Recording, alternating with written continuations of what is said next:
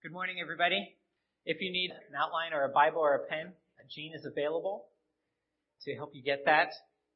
My name is Peter Kroll. I am one of the elders at our church, the head of our preaching team. We continue this morning our study of the book of Exodus. In the Old Testament, this morning we come to chapter 23, which, if you have one of the church Bibles, is on page 41.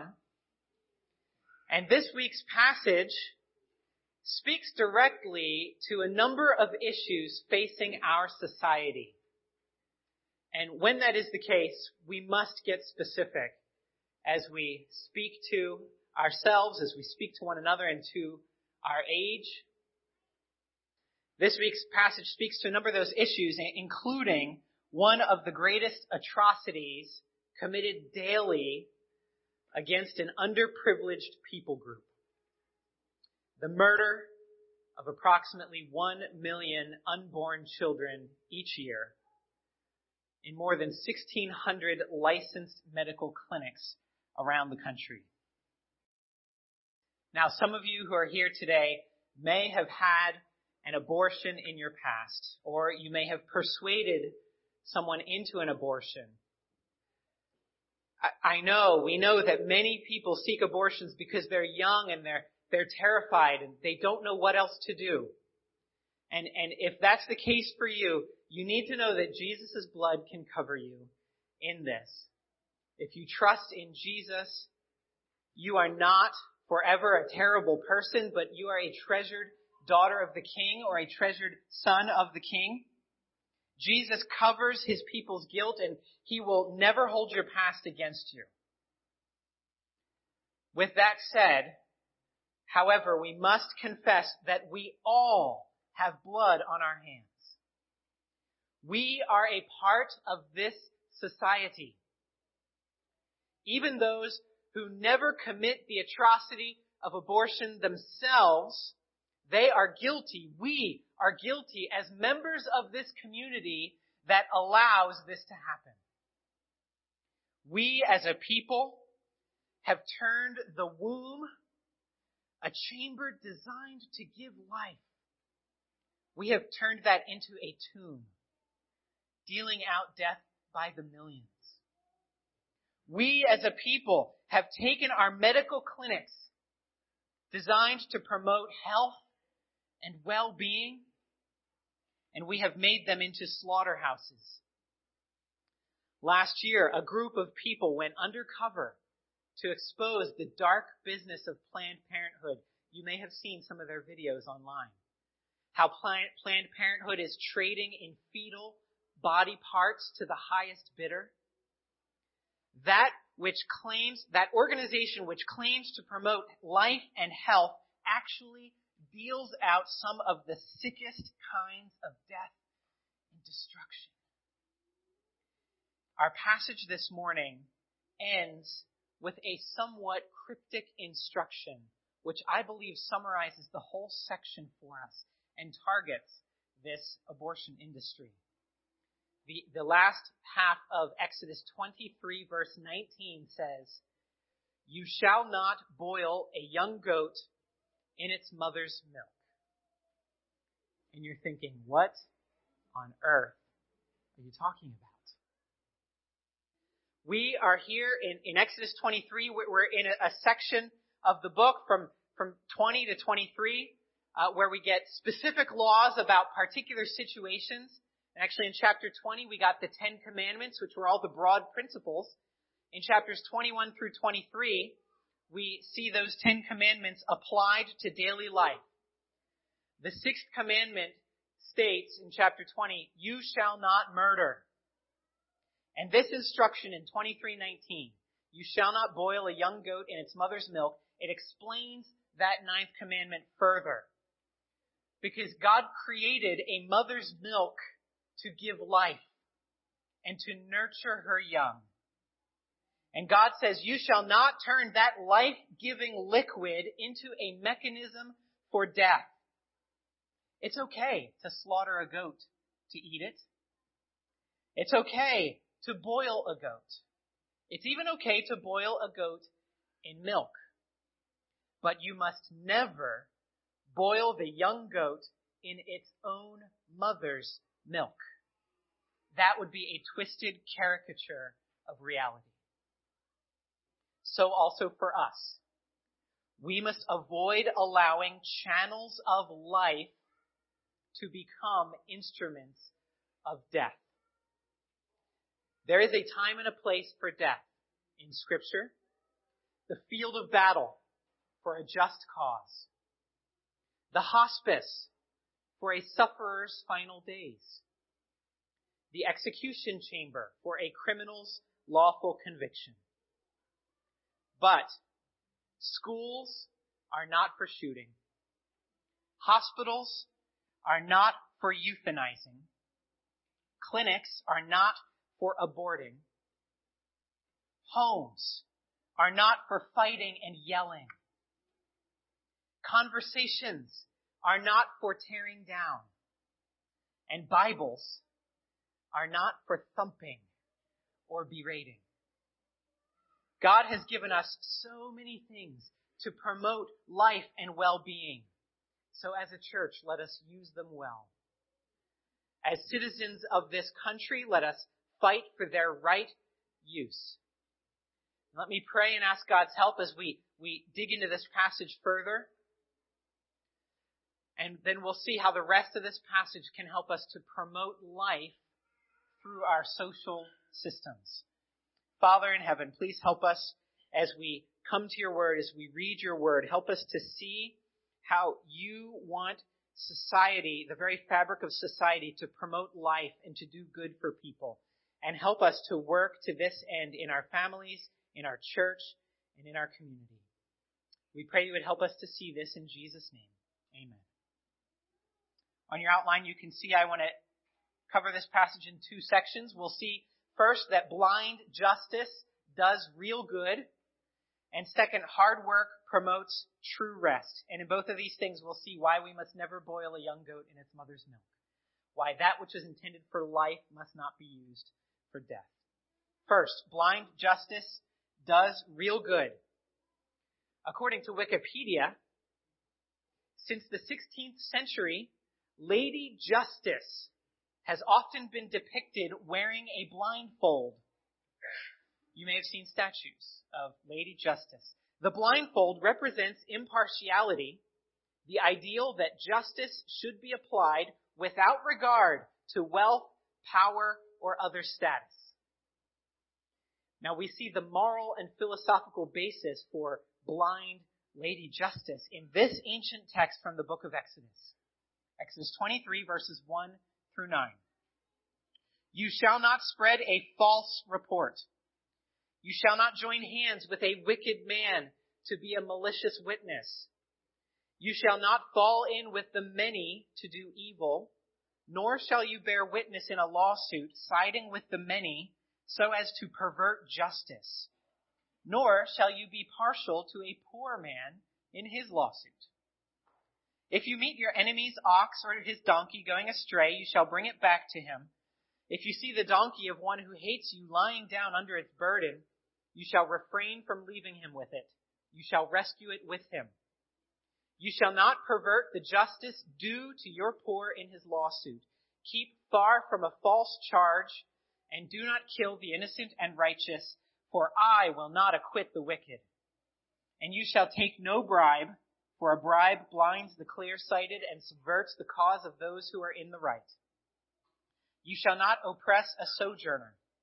You know the heart of a sojourner, for you were sojourners in the land of Egypt. Now, let's look at all the ways that God wants blind justice to govern both the law courts and public community. In verse 1, the governing principle here is that of truth. You shall not spread a false report. Now, it doesn't matter who started this report. It doesn't matter who you heard it from. That person could be otherwise trustworthy, noble, and influential in your life. But if the report is false, you must not spread it. What that means is that this puts the burden on us to investigate whether any report is true before we even consider spreading it. Okay, before you tell somebody something, you need to know for a fact that it is true. That means it is never appropriate to say to someone, hey, did you hear about what so-and-so did to so-and-so? And I don't care if you're talking about people or organizations or governments or anything. It's never appropriate to say that unless you have access to solid evidence that what you are sharing is true, whether you've witnessed it and you're trying to expose it. That could be legitimate. And of course, you can share if it's necessary for you to share this report. And, I really don't want to talk about this because when I say this to you, I condemn myself. I have way too often been guilty of spreading reports, more because they were interesting than because I had evidence they were true. The governing principle is that of truth. The end of verse 1, he says, don't conspire with wicked people to do malice. Now, why might a reasonable person even consider conspiring with a wicked person to do malice?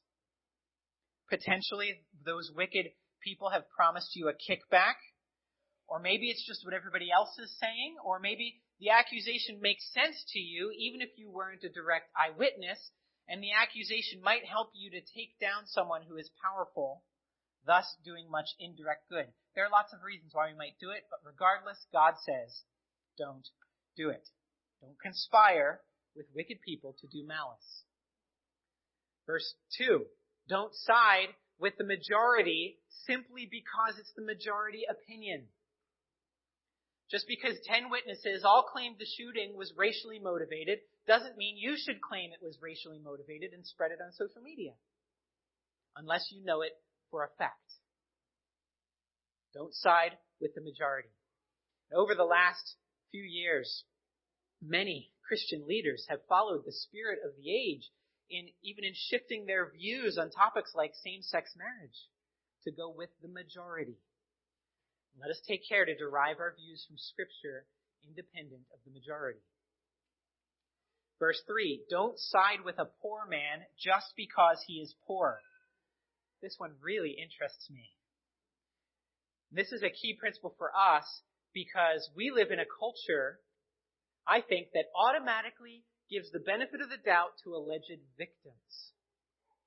If someone claims to have been abused or oppressed or hurt or deceived or treated unjustly by someone in authority, we assume their perspective is accurate and we act accordingly because they're underprivileged in some way. And sometimes we might even end up spreading false reports as a result. Now, we will take every allegation seriously.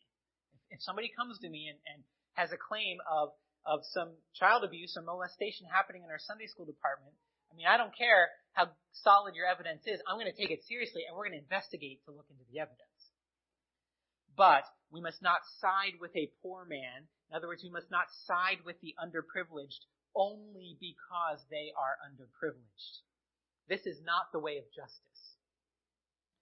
And consider this, that in the previous chapter, verse 24, God told us that He would kill those people who mistreat widows and orphans. And in verse 27 of the previous chapter, He said that in compassion, He hears the cries of the poor who are oppressed. You see, God really cares about the underprivileged. But He tells us right here that He considers partiality toward the poor in a lawsuit to be a perversion of justice. And we could go on. Justice must be blind toward the poor. It must be blind, looking for truth, and blind toward who is bringing the truth, blind to the majority. In verses 4 through 7, justice must be blind even toward your enemies, toward people who hate you, who you think don't deserve justice. Help them when their donkey falls under the cart and they're struggling to get it out. You go and help that person anyway. Be blind to the hostility. The application for us here is this. Our society, our community, our church, and our families all must be characterized by true justice. True justice is blind to social status, to race, to gender, to personality, to power, it is blind to financial backing, and it is blind to pre-existing hostility. These scriptures should motivate us to fight for truth, to resist evil, and do good. This means, for example, that we oppose abortion legislation that perverts justice by showing partiality toward one group of people over another group of people. This means that we work to understand the history of racial tensions in America, and we pay attention when people were mistreated or how they are mistreated. This means we cross bridges with people we feel uncomfortable with or even hostile toward. For example, around this town, you can't go anywhere without seeing many international folks. Now, I ask myself this question. If you were out in the store or at a park or somewhere and you saw a Muslim woman wearing the hijab, the head covering, and she dropped something and didn't notice, would you even stoop to pick it up for her and talk to her? Say, "Excuse me, ma'am, you dropped your child," whatever it was. Now, I fully understand the cultural barriers involved. I've struggled with this. I saw her drop it, and should I wait for someone? Am I allowed to talk to her? I mean, this thing on her head is like a fortress blocking me out. That's what it feels like to me. This is my prejudice that I'm just being vulnerable about. Would I or would you extend the same courtesy to her that you would extend to a fellow church member in the same circumstance? Is your sense of justice blind to the differences between you? Our lives as the redeemed people of God must be characterized by doing good for others. And justice can only do real good if it is blind. But understanding blind justice is not enough. And let me be clear, justice is never blind to the truth. Justice is blind to the people involved. Blind justice is not enough. We also must weave the doing of good, the giving of life into the fabric of our society, our communities, even our routines. And so the second part of this passage tells us about our routines. We need routines of hard work that promote true rest. Verses 10 through 19. For 6 years you shall sow your land and gather in its yield, but the 7th year you shall let it rest and lie fallow, that the poor of your people may eat. And what they leave, the beasts of the field may eat. You shall do likewise with your vineyard and with your olive orchard.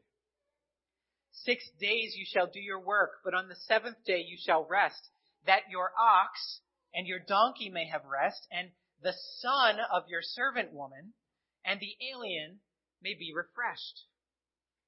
Pay attention to all that I have said to you, and make no mention of the names of other gods, nor let it be heard on your lips. 3 times in the year you shall keep a feast to me. You shall keep the feast of unleavened bread. As I commanded you, you shall eat unleavened bread for 7 days at the appointed time in the month of Abib, for in it you came out of Egypt. None shall appear before me empty-handed. You shall keep the feast of harvest, of the first fruits of your labor, of what you sow in the field. You shall keep the feast of ingathering at the end of the year, when you gather in from the field the fruit of your labor. 3 times in the year shall all your males appear before the Lord God. You shall not offer the blood of my sacrifice with anything leavened, or let the fat of my feast remain until the morning.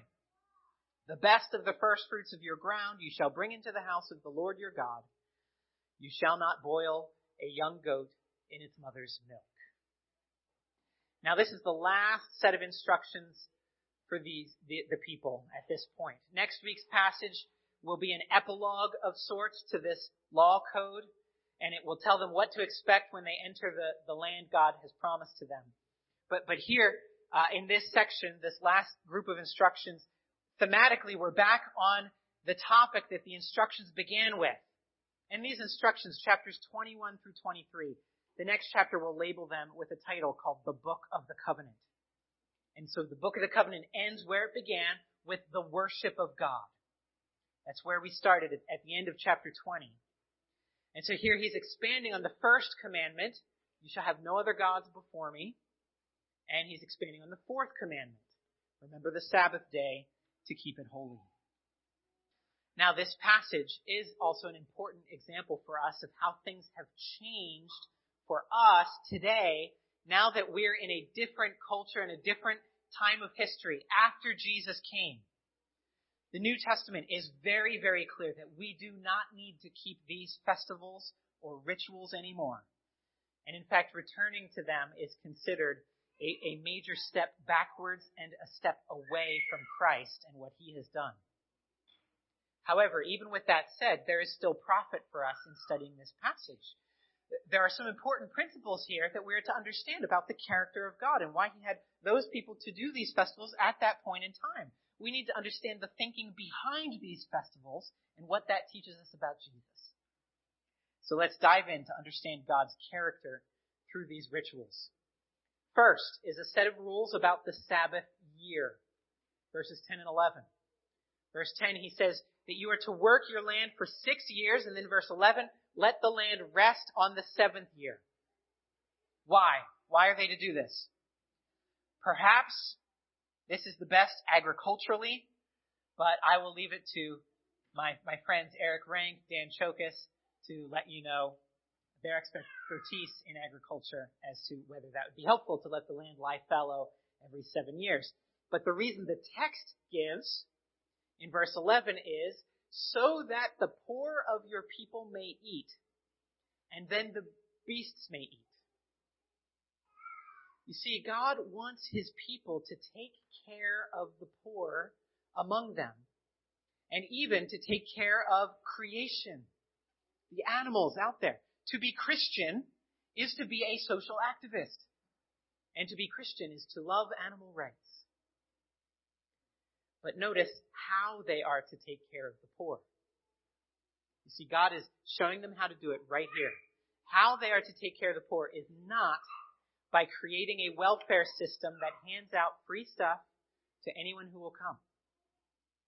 The way they care for the poor is by allowing the poor to come and pick their own food that has grown wild on their land every 7 years.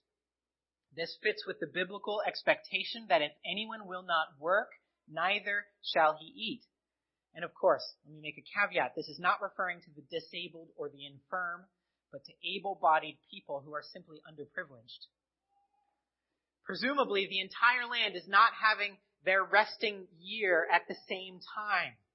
But it's likely that each farm would be on a different schedule as to when that Sabbath year takes place. So that there's always some farm somewhere where the poor can go and harvest their own wild crops to eat and be provided for. Now, we are not obligated to follow this Sabbath year ritual in every detail, but perhaps we can think about how to care for the poor or the underprivileged in our community, in our church, and even in our broader community. How can we take what we have and make it occasionally and freely available to those willing to come and work for it? This helps not only with the material poverty that people suffer, but also with the spiritual and the volitional poverty that makes up the whole person. How can we take care of the whole person? And I'm not sure what this would look like for us. I wish I had some specific suggestions. I would love to hear whatever ideas you have. We'll have a sharing in prayer time after the sermon in small groups, where we can discuss how could we do this better as a church, to exercise these kinds of principles to take care of the poor. But let's move on. Second, we have a set of instructions about the Sabbath day. The Sabbath day, verse 12. The Israelites were to work hard for 6 days and then rest on the 7th day. Now, why were they to do that? Let's look at what it says. Interestingly, it's not so that they can get a day each week to goof off.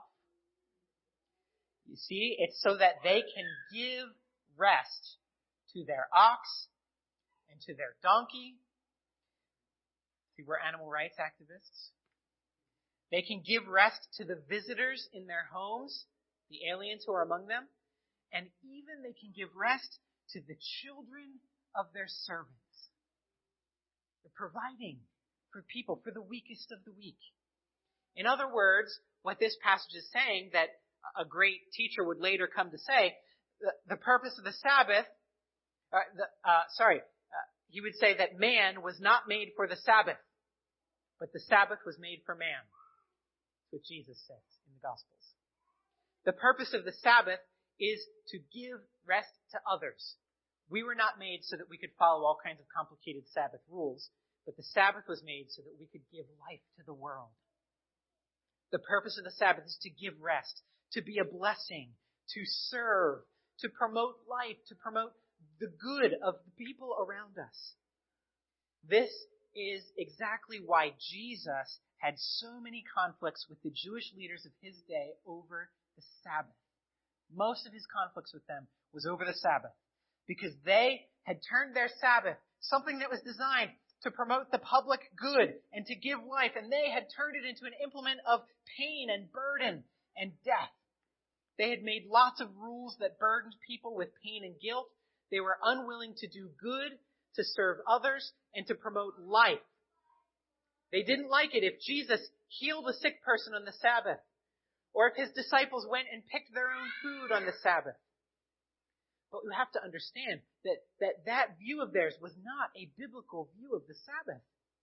And so when Jesus fought them, Jesus was not fighting against the Old Testament view of the Sabbath. Jesus was fighting for the Old Testament view of the Sabbath, against the twisted misconceptions of it. Now, in both sets of instructions we see here, the Sabbath year and the Sabbath day, you see the common theme? These rituals, these patterns of the calendar, these social structures were set in place to do good to others. They were designed to give life, to benefit the public welfare. And so just as we saw in the first section with blind justice, now we see with these principles of hard work. You work hard in your land for 6 years so that you have something to give on the seventh. You work hard in your work for 6 days so that you can give other people rest on the seventh day. This hard work puts you in a position to do much good in the seventh year or on the seventh day. The Sabbath isn't just about getting time off. It actually takes planning and follow through. It requires establishing routines that put you in a position to help others. How does this apply to us? I'm not going to say you have to keep 1 day in 7 as a Sabbath. You might want to do that. Some consider that a good idea, but some find that difficult. But the point is this: the application is simply work hard so that you can do good for others and give life to others. What does that mean? Let me give some examples. Avoid becoming overbusy. If every moment of your schedule is booked, you'll never be able to do good when an unexpected opportunity arises. Here's another example. Make commitments carefully. Of course, we need to be committed to certain things. We must be committed to the most important things in life. If you're part of a family, have some meals together. Enjoy time as a family. Play with your kids. If you're a student, get your homework done on time. These are things you need to commit to. Attending church services, paying your bills. There are all kinds of things that we need to commit to. But don't be hasty to commit to so many things.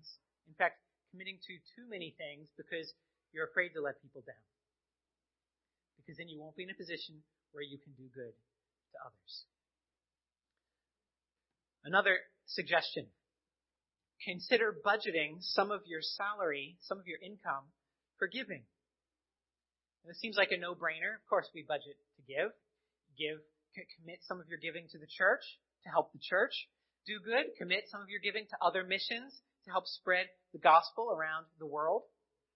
One of the things Aaron and I started doing a number of years back is we also have a budget for unplanned giving, where we save up money every month with the intention of giving it away, but we don't know what we're going to give it to. And we wait to see what opportunities God provides. And as we come across people with needs or opportunities that come up, we've already got money set aside so we can respond immediately. Oh, your car broke down. Well, here's some money we saved up to help you. And it's just budgeted for that purpose. Plan some other suggestions. You can plan to have people over to your house. Schedule time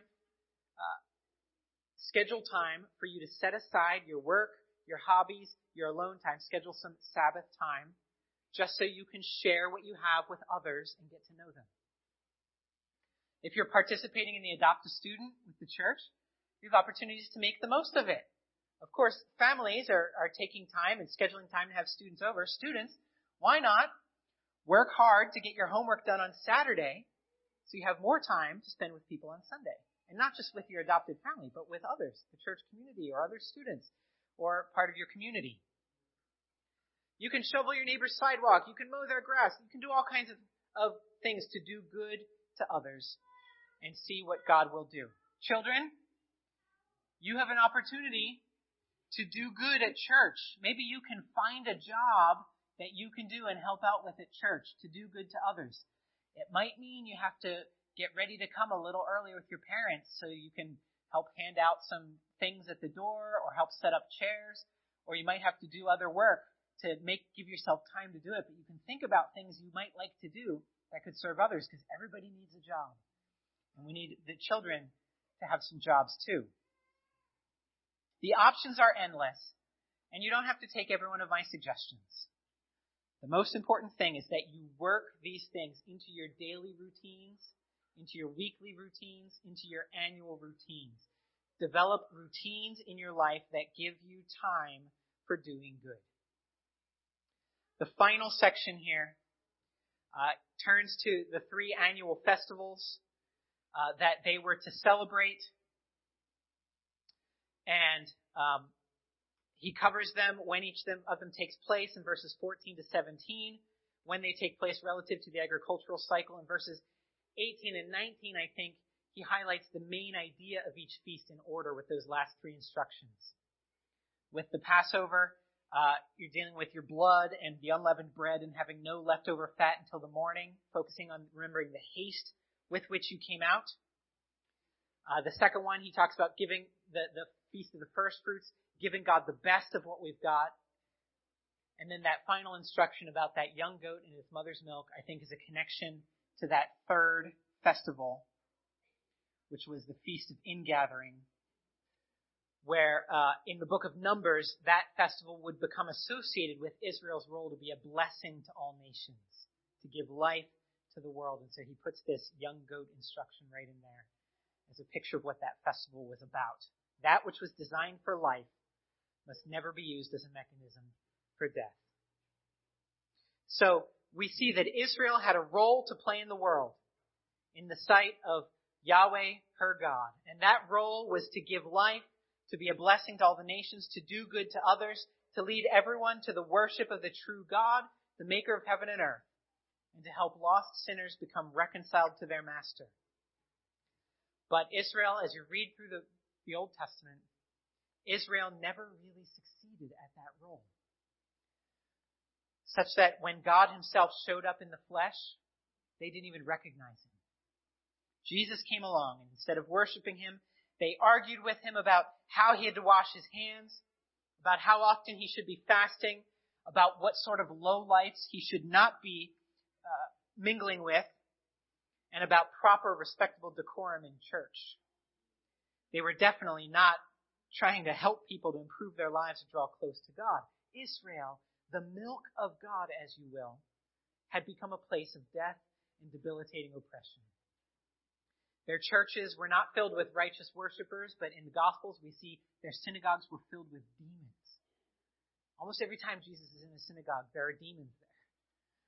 Their teaching had become focused on how to retain or increase personal power, and their hopes had shifted from saving the world to simply becoming free of Roman rule. And let's be honest about our generation. We're not really much better. We fight and quarrel. We murder millions of defenseless innocents. We look out for ourselves. We seek loopholes that enable us to get our own way. We pass increasingly burdensome legislation, and we lay oppressive taxes unprecedented in our history. Families are breaking. Relationships are breaking. Racial tension crackles unbelievably. The rich grow richer and the poor grow poorer. Everything is breaking, but know this. Jesus came to deal with this mess. The Lord has given us righteous standards, but Israel couldn't do it, and we can't do it. We will never live up to what God asks us to do, but one could live up to it, and he did. Jesus came to give life to the world. In John 12, he said, I have come into the world as light so that whoever believes in me may not remain in darkness. I have not spoken of my own authority, but the Father who sent me has himself given me a commandment, what to say and what to speak. And I know that his commandment is eternal life. What I say, therefore, I say as the Father has told me. This is the Jesus we preach. He is the one who came and who died for our sins and rose again from the grave. He is the God we worship. He is the one who works with us to give life to the world. He is teaching his people to do good through blind justice and through hard work. In the name of no other God must ever be found on our lips. Let's pray. Jesus, we praise you as the only God. And you have called us to do real good in the world, to promote blind justice that will serve the truth. You've called us to work hard that we might promote true rest for others. Please help us, Lord, to walk in your ways, to love your people, and to be agents of grace and peace and delight to the world around us. We pray this in Jesus' name. Amen.